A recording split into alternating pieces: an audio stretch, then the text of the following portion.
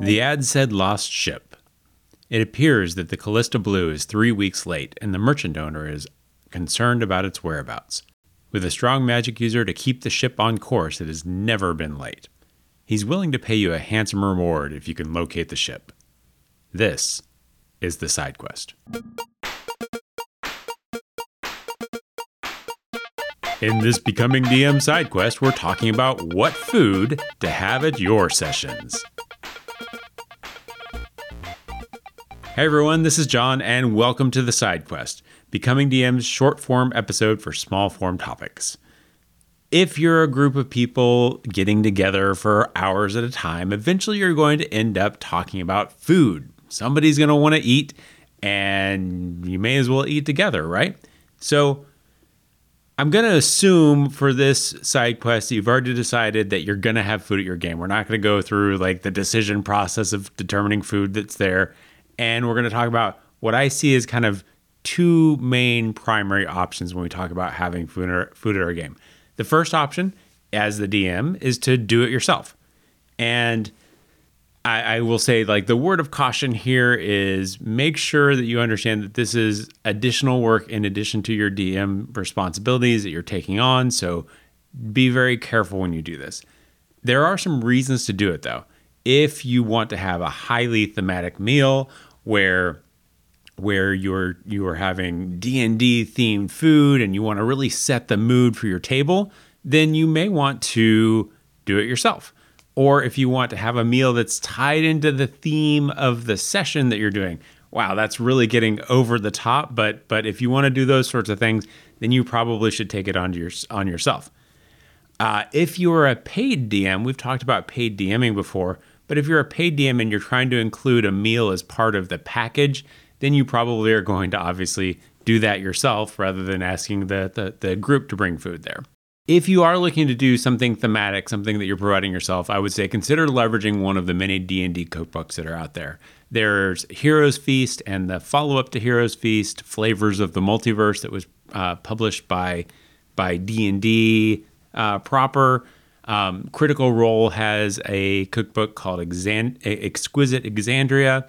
And then there's Dungeon Meister cookbook. There's a variety of other things out there. Just do a search for like D&D cookbook or something like that, and you'll find plenty of options there. The themed cookbooks are going to give you dishes that will align with the mood that you're trying to set and will give you kind of a roadmap for how to get to where you're trying to get to. So that, I would say, is my number one recommendation if you're trying to do it yourself.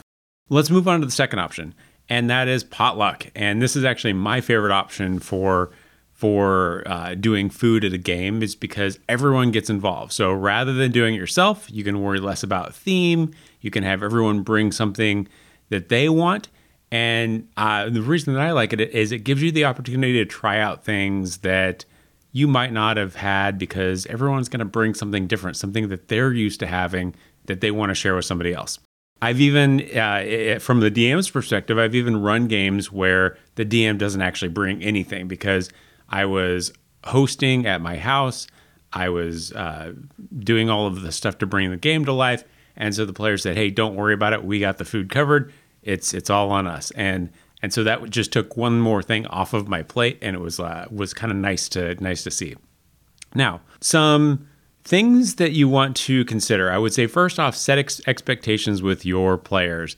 Is this going to be more of a snack where it's like chips and junk food and stuff like that?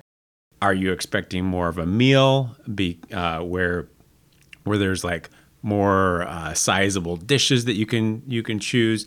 And that's really important, because if you're just planning on doing snacks, but people think that you're doing a meal, that means that before your session, they're not eating a meal and they're getting there expecting to be fully fed. So definitely set those expectations first.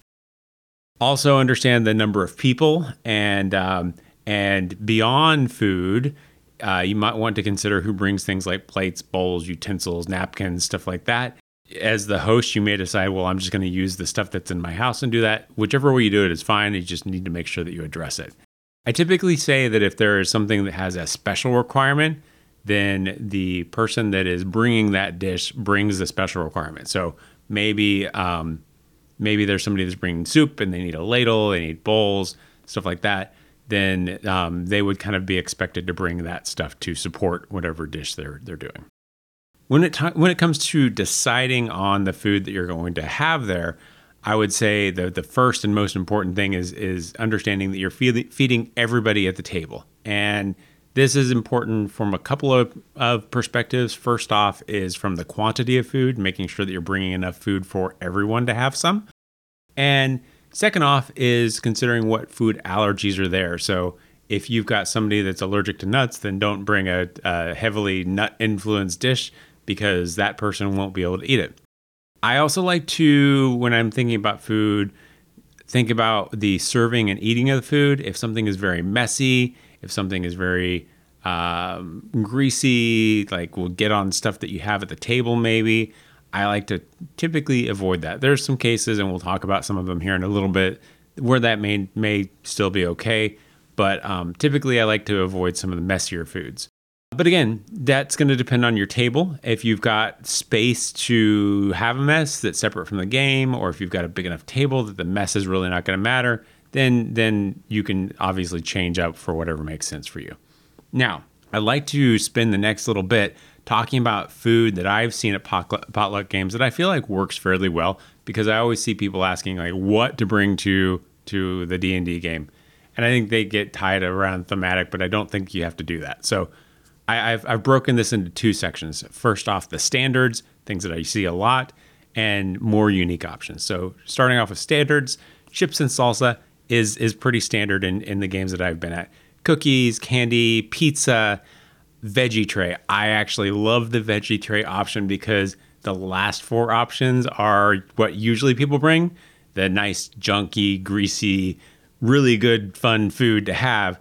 It's always nice to have something a little bit healthy as an option there. And I like to have some of that just to feel like I'm at least offsetting some of the grease and stuff that I'm consuming. So veggie tray, I always think is nice to have.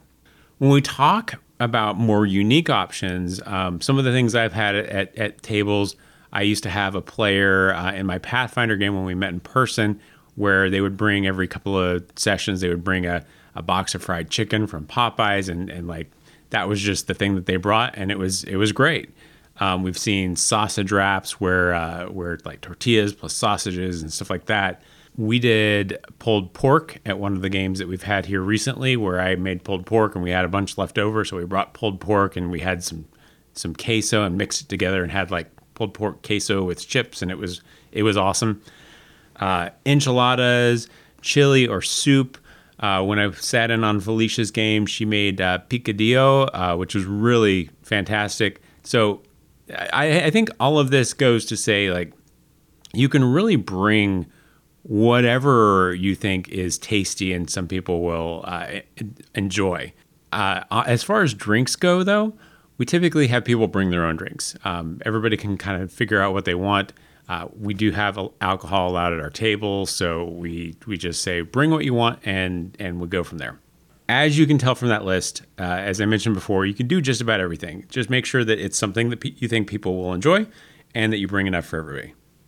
That's really what we're going to cover today on the side quest. Thank you for joining us. We'll see you next week with our mainline episode, and this one is about campaign management tools. We'll talk to you then, and until then, stay nerdy, friends.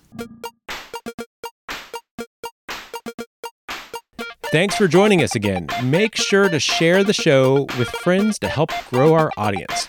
You can find us on Facebook at facebook.com/becomingdm. On Twitter, Instagram, and Pinterest, we are Becoming DM. And our website is becomingdm.com. Becoming DM is produced by John Welsh and Danielle Tremblay. The show is edited by John Welsh. We'll be back in 2 weeks. See you then.